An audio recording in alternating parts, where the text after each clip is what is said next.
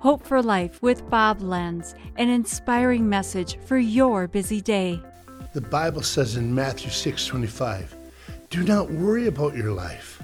The King James puts it this way, "Take no thought for your life." I remember a song that goes like this. Love him in the morning when you see the sun arising. Love him in the evening because he's took you through the day.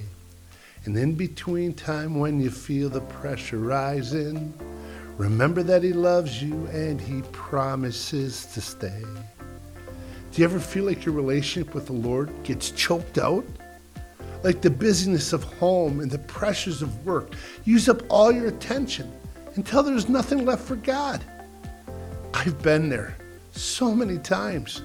But Jesus tells us, don't worry about yourself. Take no thought for your life.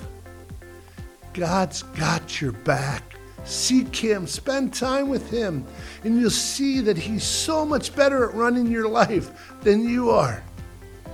Help me, God, to turn to you.